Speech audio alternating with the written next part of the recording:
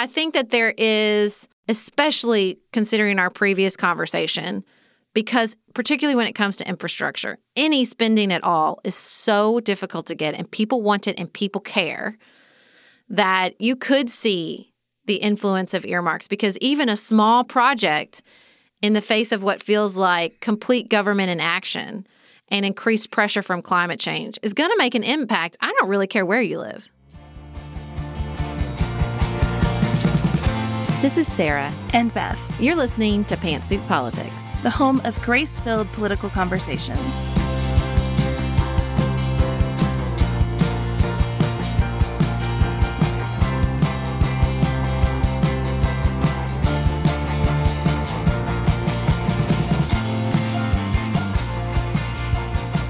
Hello, everyone. Welcome to another episode of Pantsuit Politics, and welcome to all the new listeners who have found us through Apple's Spotlight program. I'm running out of new ways to say. We're so honored to be included, but we are.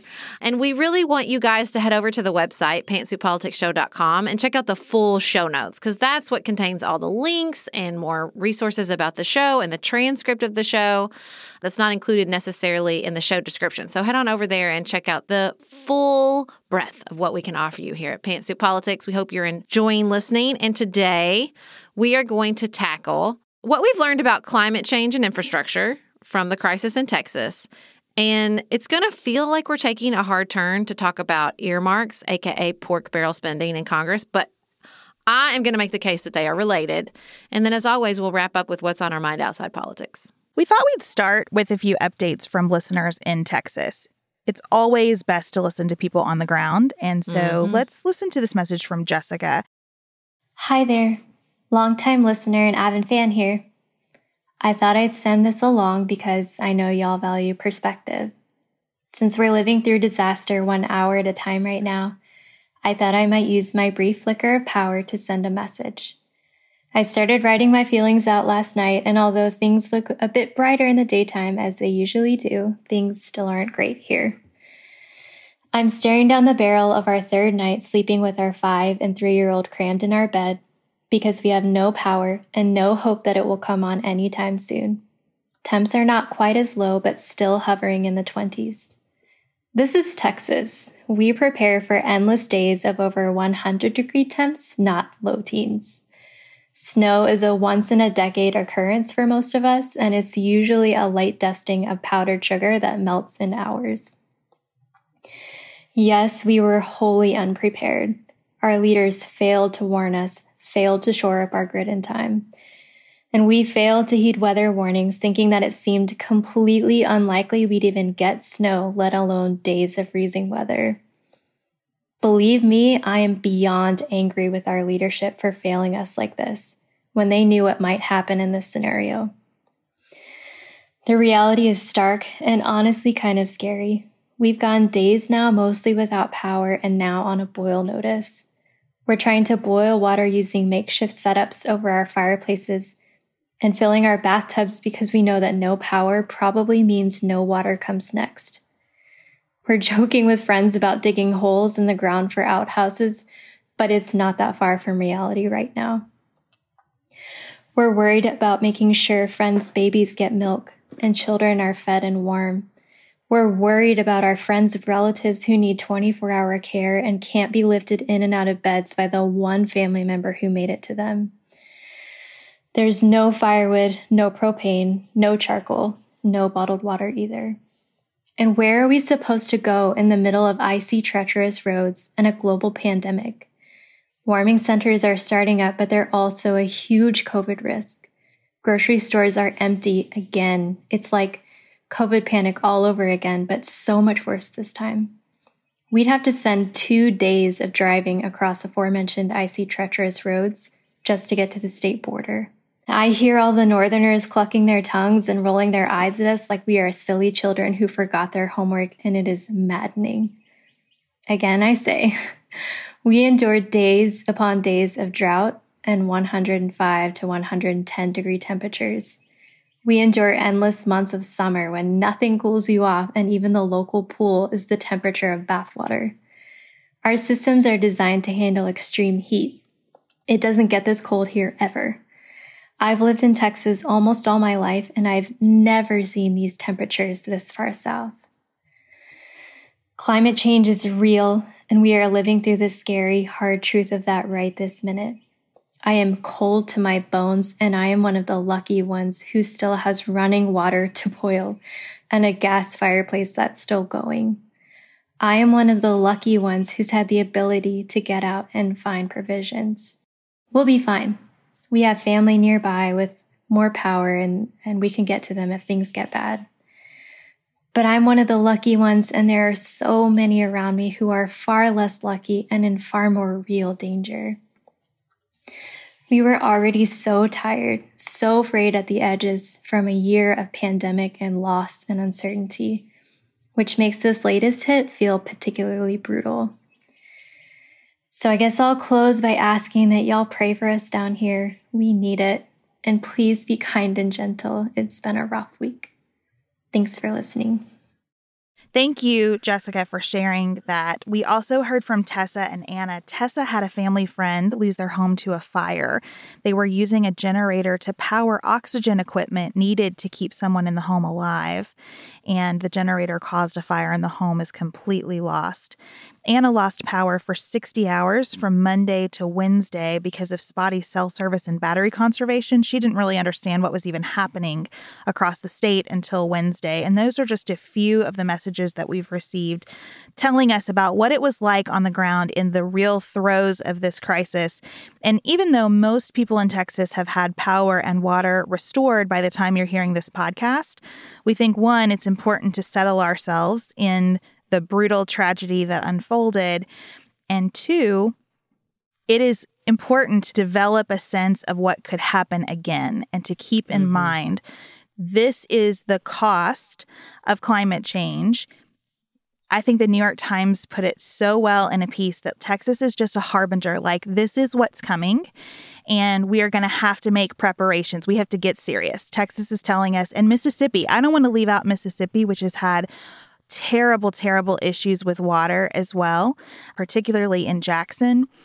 We just have to understand and learn what we can and resist the temptation to criticize another state's approach without saying, what are we not ready for here? Because it could come.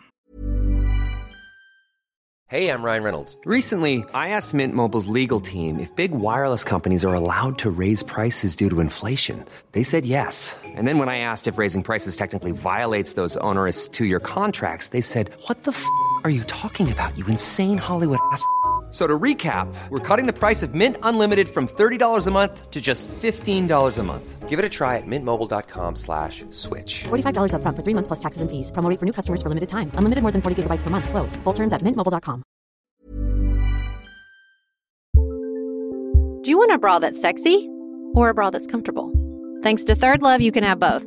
Third Love was started to take all the frustration, ick, and out of bra shopping. That's why they make solutions for every bra problem, aka problems. Their bras make it easy to bring back perkiness you haven't seen since high school, get smoothing you know where, and have straps that actually stay put. Designed at their headquarters in San Francisco and made from premium materials, they put every style through hours of wear testing on real women, including themselves, before it's given the stamp of boob approval. Comfort and support are guaranteed. Plus, whether you're a double A cup or an H cup, their virtual fitting room will help you find your perfect fit fast. And they've even invented half cups. No more feeling stuck between 2 cup sizes that don't fit right. It's time to get your problems solved. Visit thirdlove.com and get 15% off your order with code PODCAST15.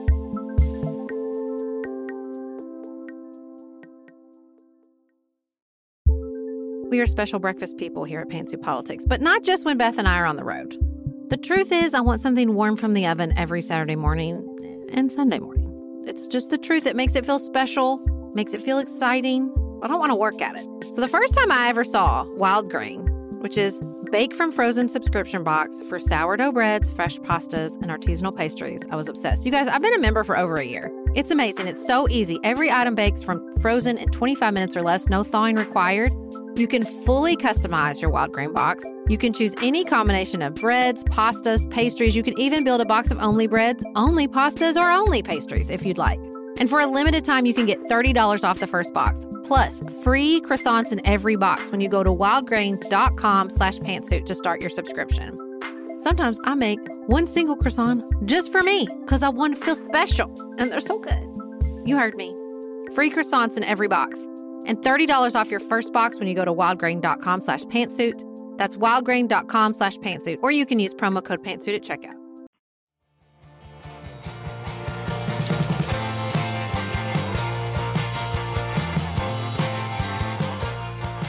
We've had so many harbingers, right? We've watched the wildfires in California, much less Australia. We've seen hurricanes in Texas. Some people in Houston have not recovered from Hurricane Harvey before they were faced with this new crisis. We have hurricanes in the Northeast. We have flooding in the Midwest. And every time we use words like historic, unprecedented, I don't know if it's because, listen, Texas knows this. It has a reputation for independence. It has political leaders who made some really cruel and terrible choices with their political rhetoric when other parts of the country were suffering under the effects of climate change. That attitude and that reputation that has brought this home to Texas and to some other parts of the country. But I don't know how at this point you could look across our nation and the world and see that this is coming for each and every one of us. That the idea that we are even speaking of these as natural disasters instead of climate change come a-knockin' is bananas to me. It does feel like the rhetoric has shifted, and I don't know if it was how terrible this particular crisis was, and then as we're about to talk about, it got to some really basic infrastructure problems. When people don't have power and water in such huge proportions and huge numbers for long periods of time, that really gets people's attention. But it does feel to me a little bit like this has shifted. Or maybe it's, again, that it's on top of a global pandemic. But it does feel like every time, and there will be another one soon, that another massive event like this happens, we get closer to the realization, like, this is the new normal. We shouldn't use unprecedented and historic anymore, because this is what life is going to be like. This is the pressure that is going to continue to build on our infrastructure, on our utilities, on our homes, because that's the thing in Texas, right? They got water and power back. And so then their homes were flooded from burst pipes and all kinds of other issues. Or they're, like some of our listeners were pointing out, some of them were just cleaning up from fires. And that's not even touching on the loss of life. So, I think that I hope desperately that this is finally, like, we are starting to feel this in our bones, that everything is different now. It's difficult to talk about infrastructure in the United States for a ton of reasons. We've been waiting for an infrastructure bill coming out from Congress for so long that it's a punchline. Mm-hmm. Infrastructure Week. And we have needed infrastructure upgrades desperately for at least a decade on a very broad scale. Oh, yeah, I think that's generous. I think that's really generous. Really generous. Because the systems that carry our water, that manage our sewage, that deal with our power lines, most of them were built after World War II and assumed that the conditions of the world would remain static. And even had they remained static, those systems were going to need some upgrades occasionally. Mm-hmm. Nothing is static, right? We have technology on the great side that allows us to do much of this work differently and more efficiently. And we have climate change pressing us to be ready for more extremes in temperature, more extremes in weather event. And I worry sometimes when I hear members of Congress talking about, I've got my infrastructure asks ready. Like, which decade are those asks oriented in? Mm-hmm. Because often in Kentucky, at least, when you talk infrastructure, what they're talking about is asphalt, like just upgrading our existing highways. And those needs exist, but that is just the beginning of the needs that exist. And we're talking, when we think climate change, about things like water and power, really basic issues. It doesn't even countenance like broadband and some of the major infrastructure needs that exist across the country. So let's break some of these systems down. So with water, it's really hard to talk about our water infrastructure without talking about our sewer infrastructure. So listen, with a lot of sewer infrastructure, we're not even talking about World War II. We're talking about the early 1900s. So in Paducah, and exciting news for all of y'all who were intrigued by our previous sewer discussion, I've convinced the head of our sewer board that I spoke about on a previous episode to come and talk to us. So he's going to be on here soon, and we'll talk about this in more detail. But so many of the sewer systems that were built in the early 1900s are combined sewer systems. So the stormwater and the sewer systems are running through the same pipes. And if the stormwater runs high enough, it overflows this little bump that divides them and mixes with the sewer, and then it all flows out to the river. And where I live, in a lot of places, which is not, that's not what we want. We don't want sewer even mixed with a lot of rainwater flowing into our waterways, obvi. But that's the best they had, right? And that was also built on the assumption of much less flooding than we deal with now. Even the dams that were built in the 60s and 70s were built on a basis of much less flooding, much less rainwater. This is something that's come up where I live so often and when I was a city commissioner. Not to, we speak about 500-year floods and 100-year floods in a way that's even assuming a regular sort of rainwater event is confusing language to the average citizen, but it's definitely confusing when who the heck knows what that means in the face of climate change. What does a 100-year event happening every 10 years mean in the face of climate change? So that's the water side. On the power side, we just saw that freezing temperatures can trigger shutdowns. And I want to be sure to say, in the midst of a lot of postmortems figuring out what happened with Texas's authority that oversees its electricity, ERCOT, that yes, there were things that they were unprepared for. And also they did some things that worked and that prevented this from being much, much worse. Well, and I think another important thing to point out is it's not as if Texas doesn't have the capacity. The capacity they needed even in the face of this winter is like half of what they need to run everybody's air conditioners in 100-degree weather. Like that's what our listener was talking about, right? Like it's not that they don't have capacity to run at really high levels. They definitely need it in the depths of summer. It's just the way that the power grid works. They weren't prepared for that surge in cold weather. And I think that it's not this like fundamental flaw. It's just this idea of, are we prepared for the way that climate change draws on energy reserves that we're not used to using at certain times of year? And it's even hard to talk about energy reserves because most energy is not stored well. So it's not like you can just sit on extra energy. Word. Most power has to be consumed as it's being produced. We're so close to cracking that nut, but we're just not quite there yet. We're not quite there yet. And that is the key to a more sustainable use of energy. But right now, winter conditions that are unexpected can have actual equipment problems. And at the same time, you have much, much greater demand for power as everyone's cranking their heat up.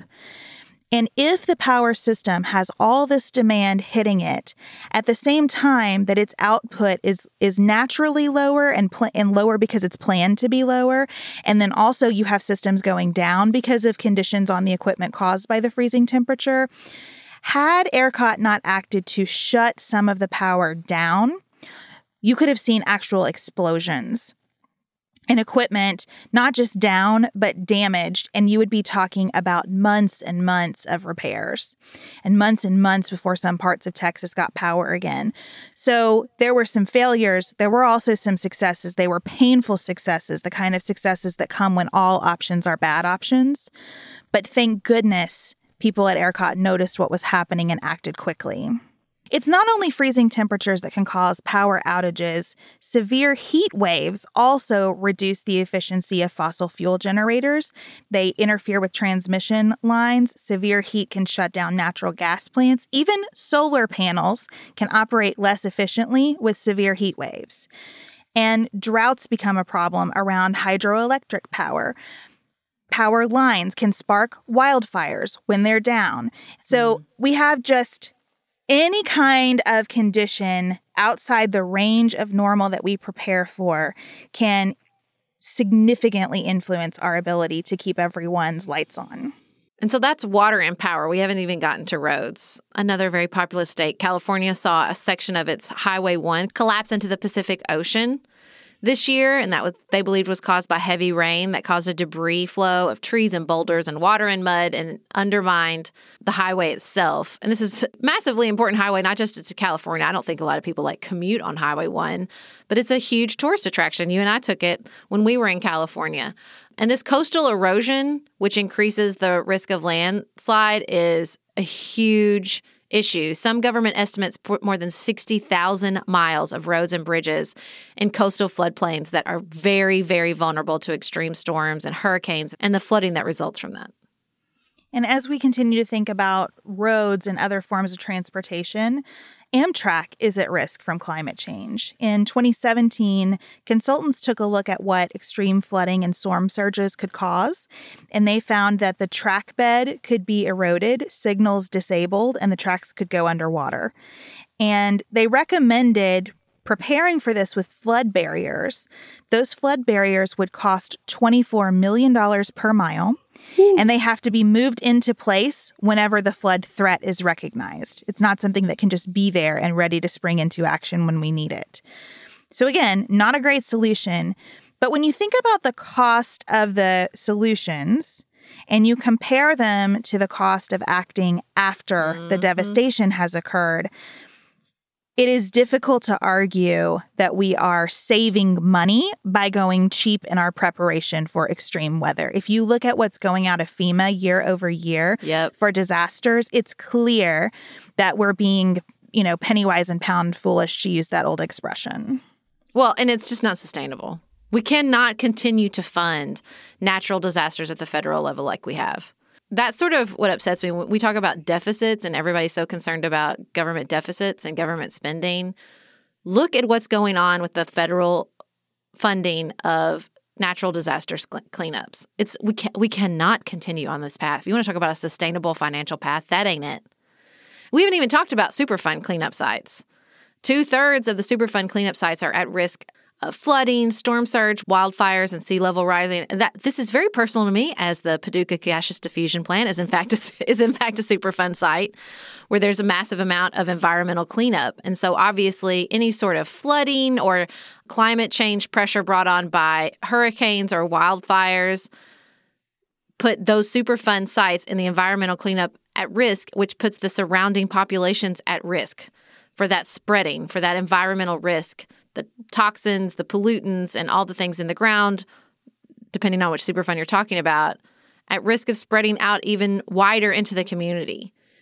I think that all of these things are that it's all just coming to bear. And it feels like to me like we built so much of our infrastructure under a completely different understanding and a completely different sort of cultural narrative surrounding government. It was a much more activist government. There were way higher tax rates. And we have shifted our ideas about government and continue to reduce taxes and get government out of the way and reduce taxes while we were needing to maintain them, period, much less with this added burden, this added pressure of climate change. And so now it's all coming to bear at the same time. And we are going to have to really reevaluate the government's role. And what that means is our role in helping our fellow citizens in the face of natural disaster, preventing the risks of extreme weather through a lot of spending. I don't think there's a cheap way to get out of any of this. I don't see how we even begin to tackle it without a massive outlay of federal spending. And it's really hard to know who oversees that and how to prioritize issues in different parts of the country. It's hard to know how to regulate these things, something that I've been really interested in learning more about as I've come to better understand how electricity is provided in Texas and how electricity is provided elsewhere, is that when we talk about regulation versus no regulation, we're missing a piece of the conversation. Because in one sense, you would like to see stricter standards around capacity and reserves and connections to providers that can fill in the gap when parts of the grid go down, regulations about winterizing equipment. I mean, there are certainly places where smarter and more stringent oversight is clearly needed. There's also the sense, though, with climate change in general, that we have parts of the United States where getting green power is just not available right now because there's so much regulation that you have only one utility provider. And so consumers don't have an option to get greener energy, or they can only get it if they pay a premium, which seems bananas to me. Because we're definitely limited here in Kentucky. Coal country. Can't imagine why. When you would think we would be having a tax on people who choose fossil fuel energy versus a tax on people who choose green energy. But anyway, you have to find, I think, with everything related to climate change, this is true about electric vehicles, which I've been talking about on Patreon this week, the balance that allows for innovation to continue. Because innovation around renewable energy, it's moving at a very fast pace, and we want it to continue to do so. And we want innovation around electric vehicles to continue to move at a very fast pace, and we want fewer people driving cars in general. So what other forms of transportation can we imagine that run on renewable energy? You don't want to regulate yourself out of good ideas being able to hit the market. And you want those regulations to be smart regulations. And there's a real tension, and this is something that's going to come up over and over in the Biden agenda. There is a tension between climate activists who say, move things forward as fast as you can, and labor activists who say, yes, but slow it down enough for us to catch up our supply chain in the United States so that all of this new green, sustainable manufacturing can happen here and result in high-paying union jobs. Well, and there's a tension on the government side with innovation as well, because often that comes from government-supported research that's not profitable yet, and we need funding for that so that we can find innovation before it makes sense for private industry to get involved. So I think that's a component of it. I also think that as much as I believe that there is a huge role for the federal government in spending on this infrastructure, I also think that there's a lot of money to be made in the private industry. I've read so many interesting articles from people, even people who used to be involved in the fossil fuel industry, that are like, oh no, if you want to make money, if you want to be where we're going next, then you better get involved with sustainable energy right now, or you're going to miss the boat. Look at Exxon's profits. Look at how they've tanked, no pun intended, over the last few quarters. I mean, I think that that's indicative in places like Texas, places like Kentucky that have people that have made a lot of money on fossil fuel energy.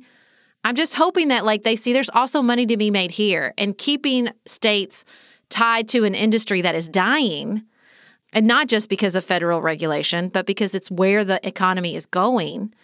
That's not wise either. That's just such a short-term outlook when it's not just that we need to spend money, but there's also money to be made by this transition. And I will say, I think it needs to be a transition.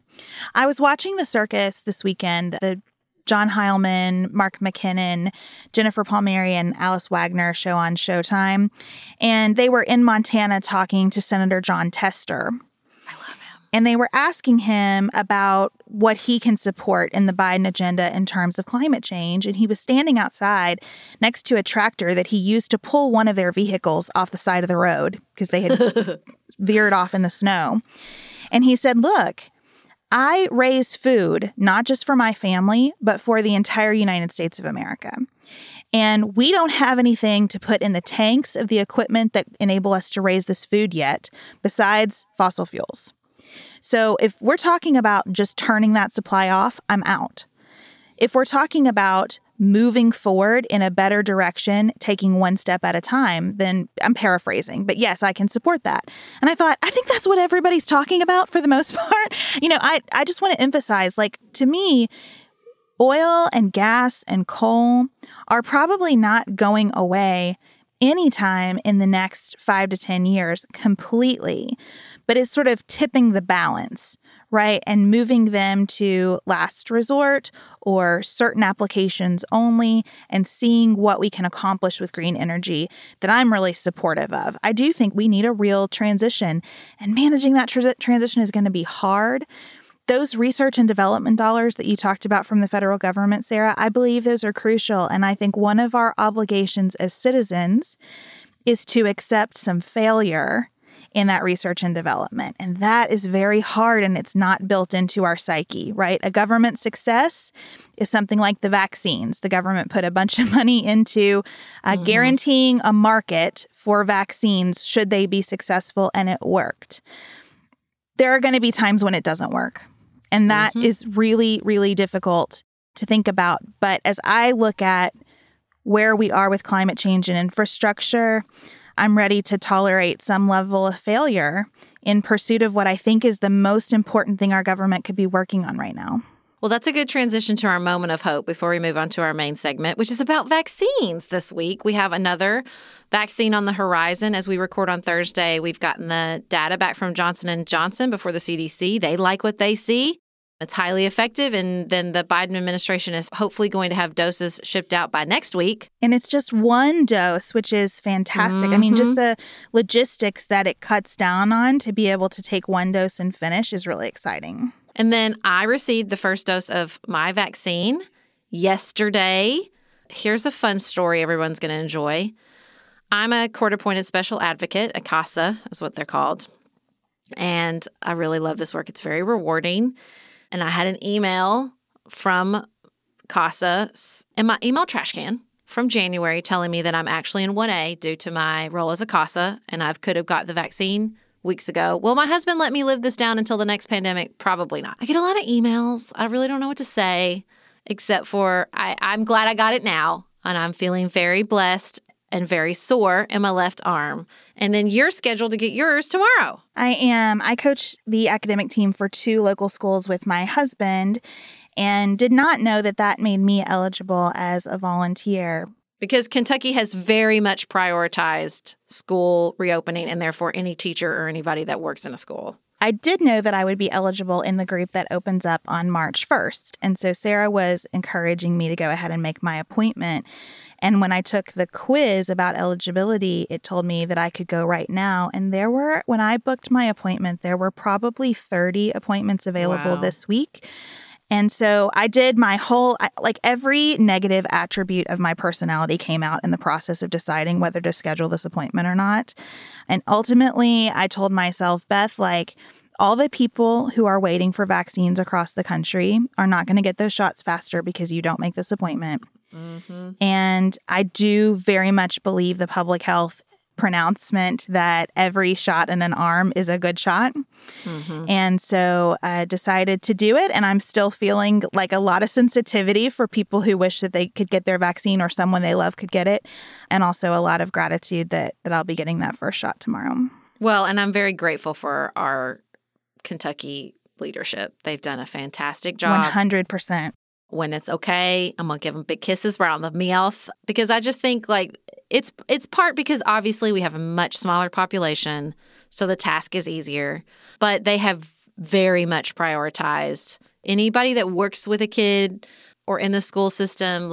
They're probably already, our teachers got their last dose yesterday, and we're planning on starting back to school on March 8th. So our Lieutenant Governor Jacqueline Coleman is a teacher herself, and just the prioritization of this, it speaks volumes about their values, and it means a lot to me. This is another moment of hope. And listen, there are going to be people in Kentucky who have not had positive vaccine experiences. I think with everything related to the pandemic, and listen, everything else in life, experiences are uneven, and we all have very strong, sensitive, tender feelings about what's going on with the vaccines right now.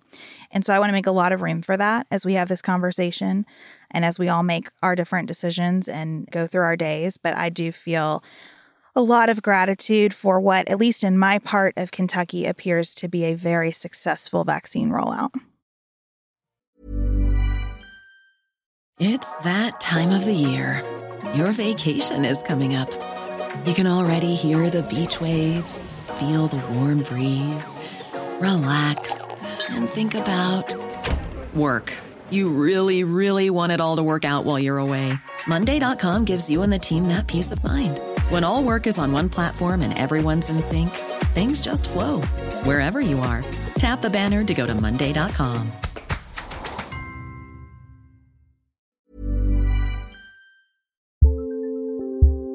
Just finished A Court of Thorns and Roses and craving another fantasy world to devour?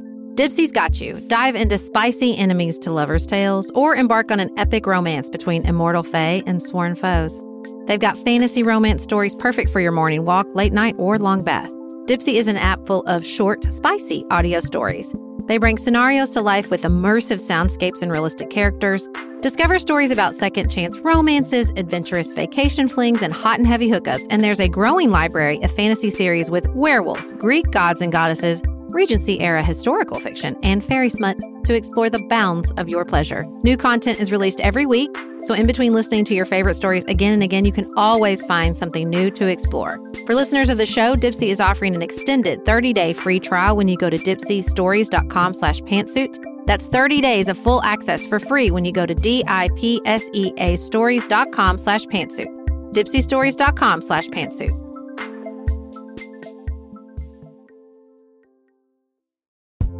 If you're looking for a very quick salon quality, but not salon priced manicure, Olive & June has you covered.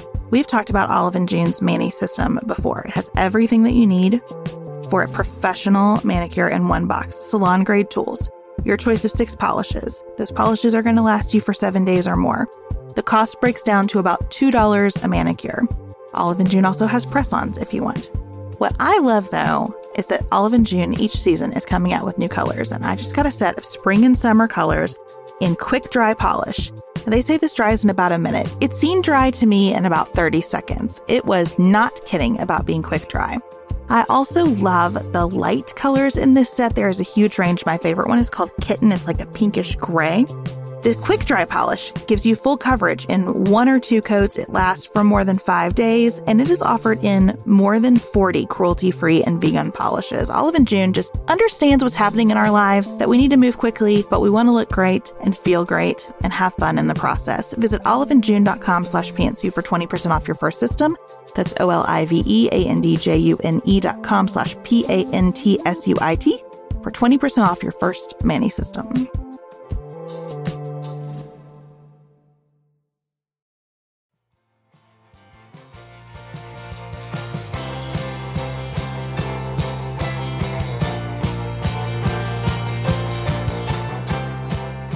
So following on our conversation of infrastructure and government spending, it seemed very appropriate that House Appropriations Chair Rosa DeLauro, who's popping up left and right, she's working her little booty off over there between that and the child tax credits finally coming to bear, and her counterpart in the Senate, Patrick Leahy, are going to introduce legislation returning earmarks to the appropriations process.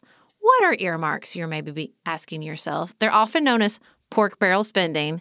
They got a real bad rap for a long time. There's been a moratorium since 2011. But I love this definition by Diana Evans, who's an expert on earmarks and a political scientist at Trinity College. She says, an earmark is money provided for an individual project in an elected official's district as a way of encouraging that official's vote for a spending bill. Now, Beth, you've done some deep dives into how our spending process is supposed to work, our budgeting process. So talk about that so we can talk about why earmarks are important.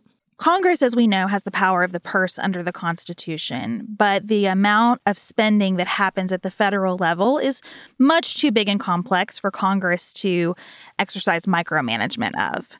So Congress first goes through the authorization process where they say, here are the programs that are going to exist under our federal government. We will spend enough money to have these programs. And then they go through the appropriations process, where they more carefully designate how funds are going to be directed through the various executive branch agencies. And that's really when we shift from Congress and its oversight of money to the executive branch. And all the executive branch agencies have either formula-driven processes for spending money, or they go through competitive bidding processes to decide what vendor are we going to use? What kind of contract are we going to have with that vendor? And it's all very tightly controlled to make sure that it's done in a fair and transparent way. And that's usually what you're seeing when people talk about the president's budget, which is kind of confusing since Congress holds the power of the purse, the way people talk about it. The president's budget is what the executive branch tells Congress it needs to continue doing the things Congress has asked it to do. So that's a really good point, Sarah. It originates with the executive, it goes over to Congress to do their thing, and then it comes back to the executive for implementation. And so earmarks are, in a way, an opportunity for Congress to flex its power of the purse muscles by getting more directly involved in how money is spent. And one of the arguments that you've seen over time advanced by both Democrats and Republicans is that earmarks are unquestionably constitutional exercises of power that uniquely belongs to Congress. But Congress is set up to care about specific parts of the country. We elect representatives for particular districts for a reason, and that is to have those particular districts' needs as part of Congress exercising its power. And earmarks are a way to allow members of Congress to do that. That's how the argument for earmarks under the Constitution goes. Well, because under the budgeting process, we're supposed to get 12 big appropriation bills because our federal government is massive. And the idea that a lone congressperson from Iowa or Illinois or Indiana, I'm going with the I states, could sit down and look at the entire federal budget is ludicrous. So they're like, okay, well, we'll break it up. Except for they have not done that in ever. A long time. It actually aligns very nicely with the moratorium on earmarks in 2011. From that time period until fiscal year 2018, only one individual appropriations bill was enacted, rather than the 84 appropriation bills Congress should have passed. Instead, what they've been using to fund the government are these massive omnibus bills, which you've probably heard that word before, or continuing resolutions. And they're huge and massive and virtually impossible for any individual congressperson to go through and understand what's in them. And so the idea is, well, okay, if we bring back earmarks, at the very least, maybe we can start breaking up these massive omnibuses or these continuing resolutions and go back to the budgeting process as it was meant to be, which is smaller appropriation bills broken up by subject matter. The other argument in favor of earmarks that I find personally very compelling is that member-directed spending, which is another way to talk about earmarks, happens whether it happens through Congress or not. People pick up the phone and ask for the executive branch to do certain things in their districts in return for other things. And we can all sit here and be very high horse about that, or just recognize that people do each other favors in life, and these are people. And so one of the arguments against earmarks is that it is not very transparent, but it going through legislation is much more transparent than someone picking up the phone and leaning on someone else to do them a favor. Or members trying to sneak in provisions by writing a program up that is so specific it could only apply to the one thing that they're looking for. I think it is better on balance to have it all out there in the record where it can be analyzed by watchdog groups and relayed back to citizens than have so much of it happening in a really opaque way. Well, and now those watchdog groups and the stuff that came out is why we got the moratorium to begin with. It was called pork, and you would see Jeff Flake. He was really opposed to earmarks for a long time, especially as a House member. When I was in the Senate, Lord Coburn from Oklahoma was the bane of everybody's existence because he would go on and on and on about earmarks and these wasteful projects. The older members of our audience will remember the Bridge to Nowhere. That was a infamous earmarked project. But here's what really always bugged me about it. Earmarks amounted to about 3% of Congress's discretionary budget. And that discretionary budget as a percentage of the total federal spending amounts to about 1/3. So their discretionary budget is only 1/3 of federal spending, and earmarks are only 3% of that. It's a tiny amount of money overall. But it's easy to get on there and crow about millions of dollars. I mean, you see that right now with the relief bill. Marsha Blackburn got on and listed all these things. Oh, see, $1 million here and $1 million here. And look, they're giving $1 million to this climate change thing. Well, yeah, that sounds like a lot of money, and it is a lot of money. But in a $1.9 trillion bill, that's 0.03%. Come on. It's not that I don't think that every dollar matters. It does. And I think you're right that I think more transparency is better. But the idea behind earmarks is that it gives something for congressional leadership to bargain with, to say, if you vote for this particular appropriations bill, we'll put money in it for your district for this project.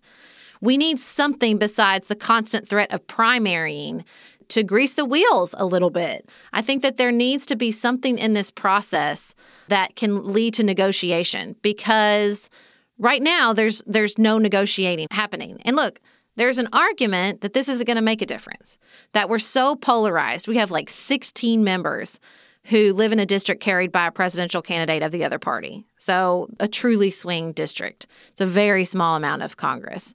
And most congressional members are, more interested in being on Fox News or going viral on Instagram than they are with legislating. I will, till my dying days, remember that leaked memo from Madison Cawthorn saying, I'm focusing on communications and not legislation. And, with everything being nationalized, who's to say voters even care if you brought money to your district, right? It's particularly, I think, a hard sell for Republicans because they're more rewarded for cutting government spending at every turn than they are for spending, even in their own district. I don't know that that's true, though, having observed Senator McConnell run several times in our state, because he is very quick to point out what he's brought home to Kentucky. Yeah, but Senate's really different from House, don't you think? That's true. But I think that if you look at Senator McConnell, it's another place to question how you want this process to happen, because Senator McConnell also had several achievements happen for Kentucky while his wife was the Secretary of Transportation. Again, there is influence happening through a variety of channels, and there always will be. Bringing earmarks back isn't going to solve that kind of influence either. But there's something in it for Republicans. And McConnell has been kind of mum on the earmarks issue because he liked them. He knows that this is helpful. And so I think it's going to be really interesting to see the politics of this play out. You have the Tea Party, the Jim Jordan types, who really don't want to do anything with government. Ever. And are just about opposing whatever Democrats want. You have them coming out swinging against this hard. But I think you could have a very bipartisan group in favor of reinstating earmarks and a very bipartisan group against it. I think the critique that it doesn't matter. There was a quote in one article, a GOP consultant said, accomplishments have never meant less in a Republican primary. It's all about conviction and grievance. And, I think that's true to a certain extent. But I think when you talk about this, it's like a chicken or egg. Are earmarks useless in the face of polarization, or did the absence of earmarks make polarization worse? And I don't think there's one easy answer. I think there's a lot of things at play when we talk about the increased polarization, particularly gerrymandering. But I don't think it matters not at all. And I think if leadership would actually enforce the system and say, if you do not vote for this, I will remove the earmark. I think there's a lot of times where they were voting no and still getting the earmark. And we need to be a little more forceful with doing the carrot and the stick. But I think that there is, especially considering our previous conversation, because particularly when it comes to infrastructure, any spending at all is so difficult to get, and people want it and people care, that you could see the influence of earmarks. Because even a small project in the face of what feels like complete government inaction and increased pressure from climate change is going to make an impact. I don't really care where you live. I agree with that. I think there are problems with earmarks for sure. I can imagine myself being exceptionally frustrated through this process. I can imagine myself, I hate to say this, but doing kind of a Marsha Blackburn sometimes and saying, can you believe everything that is rolled into this one bill? I completely get that perspective and think it's needed in a lot of ways. And I also think that this perhaps is a way to restart the engine of Congress at a time when we desperately need their engine to be restarted. Mm-hmm. And so as a citizen, as I consider this, I think it again means not just thoughtlessly sharing a meme that lists all these random numbers and banana sounding programs that they're going to, and really checking out what's happening and why it's happening, and remembering that passing legislation through Congress is really hard by design. And if we want things to get done, there are going to be a lot of trade-offs in that. And so, this is just another place where I think I just have to recognize that nothing's going to bat 1,000. That's okay.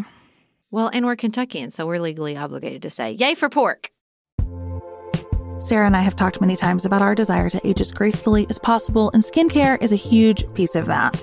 I spend a lot of time and money thinking about my skin, and I have added Ritual to my routine, which just gives me a lot of comfort. Ritual is here for us. They have created a wrinkle support skin supplement and conducted clinical studies, so we know it's working. They're taking the guesswork out of skincare. Ritual Hyacera is one of several Ritual products that I love. I take the daily multivitamin, I take a probiotic, and Hyacera is that once daily skincare supplement that is clinically proven to reduce wrinkles and fine lines and increase skin smoothness in 90 days. I recently met a friend for the first time in person as opposed to online, and we were discussing the fact that I am 43, and she said, "I cannot believe how young you look." And I thought, thank you, Ritual, for that. Start Hyacera to help minimize wrinkles without compromising on clean science. Hyacera from Ritual is a clinically proven skin supplement you can actually trust. Get 25% off your first month for a limited time at ritual.com/pantsuit. Start Ritual or add Hyacera to your subscription today. That's ritual.com/pantsuit for 25% off.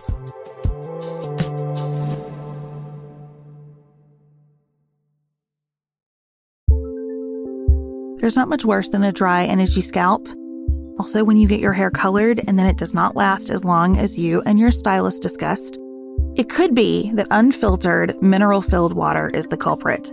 Hard water is a leading cause of damaged hair and dry, irritated skin, and about 85% of the United States uses hard water, filled with dissolved minerals and added chlorine. That's where Canopy's new filtered shower head comes in. Canopy, known for their beauty hacks and reimagined humidifier, has revolutionized the filtered shower head. Dermatologists recommended this unique 3-stage filtration system greatly reduces contaminants and odors in your shower water, leaving you with healthy hair and glowing skin. Best of all, the Canopy filtered shower head is hassle-free. Installation is a breeze, and its unique quick-release filter replacement feature allows for seamless filter replacement unlike any others on the market. Go to getcanopy.co to save $25 on your Canopy filtered shower head purchase today with Canopy's hassle-free filter subscription. Even better, our listeners can use code PANTSUIT at checkout to save an additional 10% off your Canopy purchase. Hurry, your hair and skin will thank you.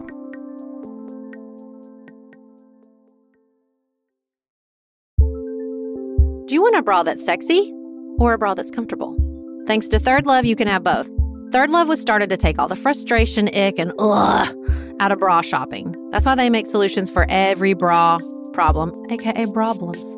Their bras make it easy to bring back perkiness you haven't seen since high school, get smoothing you know where, and have straps that actually stay put. Designed at their headquarters in San Francisco and made from premium materials, they put every style through hours of wear testing on real women, including themselves, before it's given the stamp of boob approval. Comfort and support are guaranteed. Plus, whether you're a double A cup or an H cup, their virtual fitting room will help you find your perfect fit fast. And they've even invented half cups. No more feeling stuck between 2 cup sizes that don't fit right. It's time to get your problems solved. Visit thirdlove.com and get 15% off your order with code podcast15.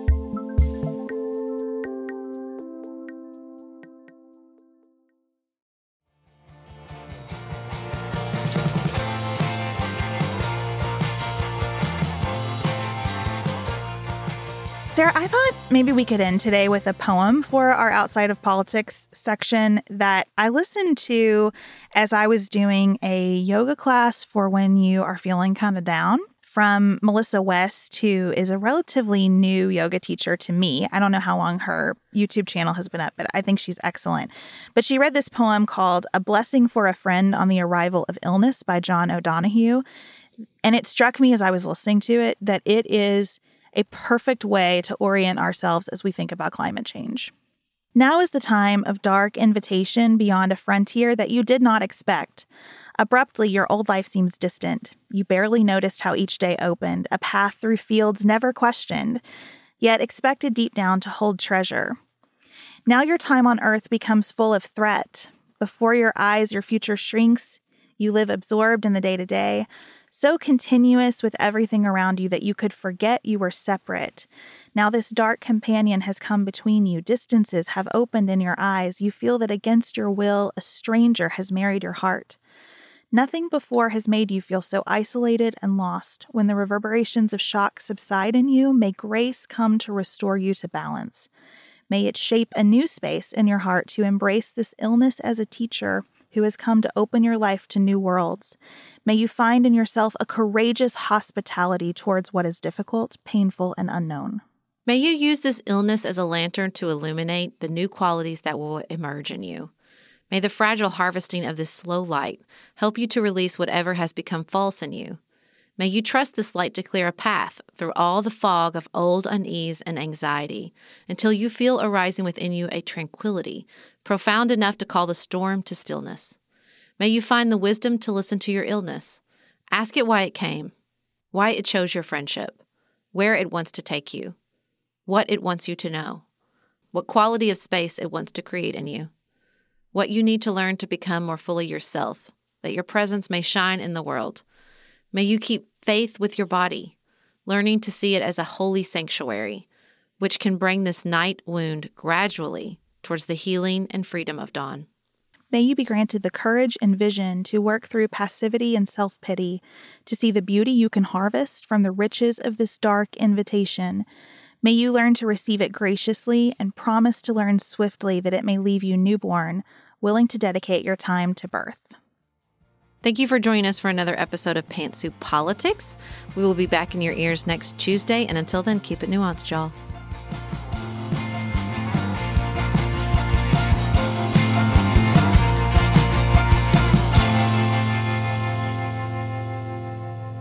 Pantsuit Politics is produced by Studio D Podcast Production. Elise Knapp is our managing director. Dante Lima is the composer and performer of our theme music. Our show is listener-supported. Special thanks to our executive producers, David McWilliams, Allie Edwards, Martha Brunitsky, Amy Whited, Janice Elliott, Sarah Ralph, Barry Kaufman, Jeremy Sequoia, Lori Ladow, Emily Neasley, Allison Luzader, Tracy Putoff, Danny Osmond, Molly Kors, Julie Haller, Jared Minson, Marnie Johansson, The Creeps, Tawny Peterson, Sarah Greenup, Sherry Blim, Tiffany Hasler, Morgan McHugh, Nicole Berkles, Linda Daniel, Joshua Allen, and Tim Miller. To support Pantsuit Politics and receive lots of bonus features, visit patreon.com/pantsuitpolitics. You can connect with us on our website, pantsuitpoliticsshow.com, sign up for our weekly emails, and follow us on Instagram.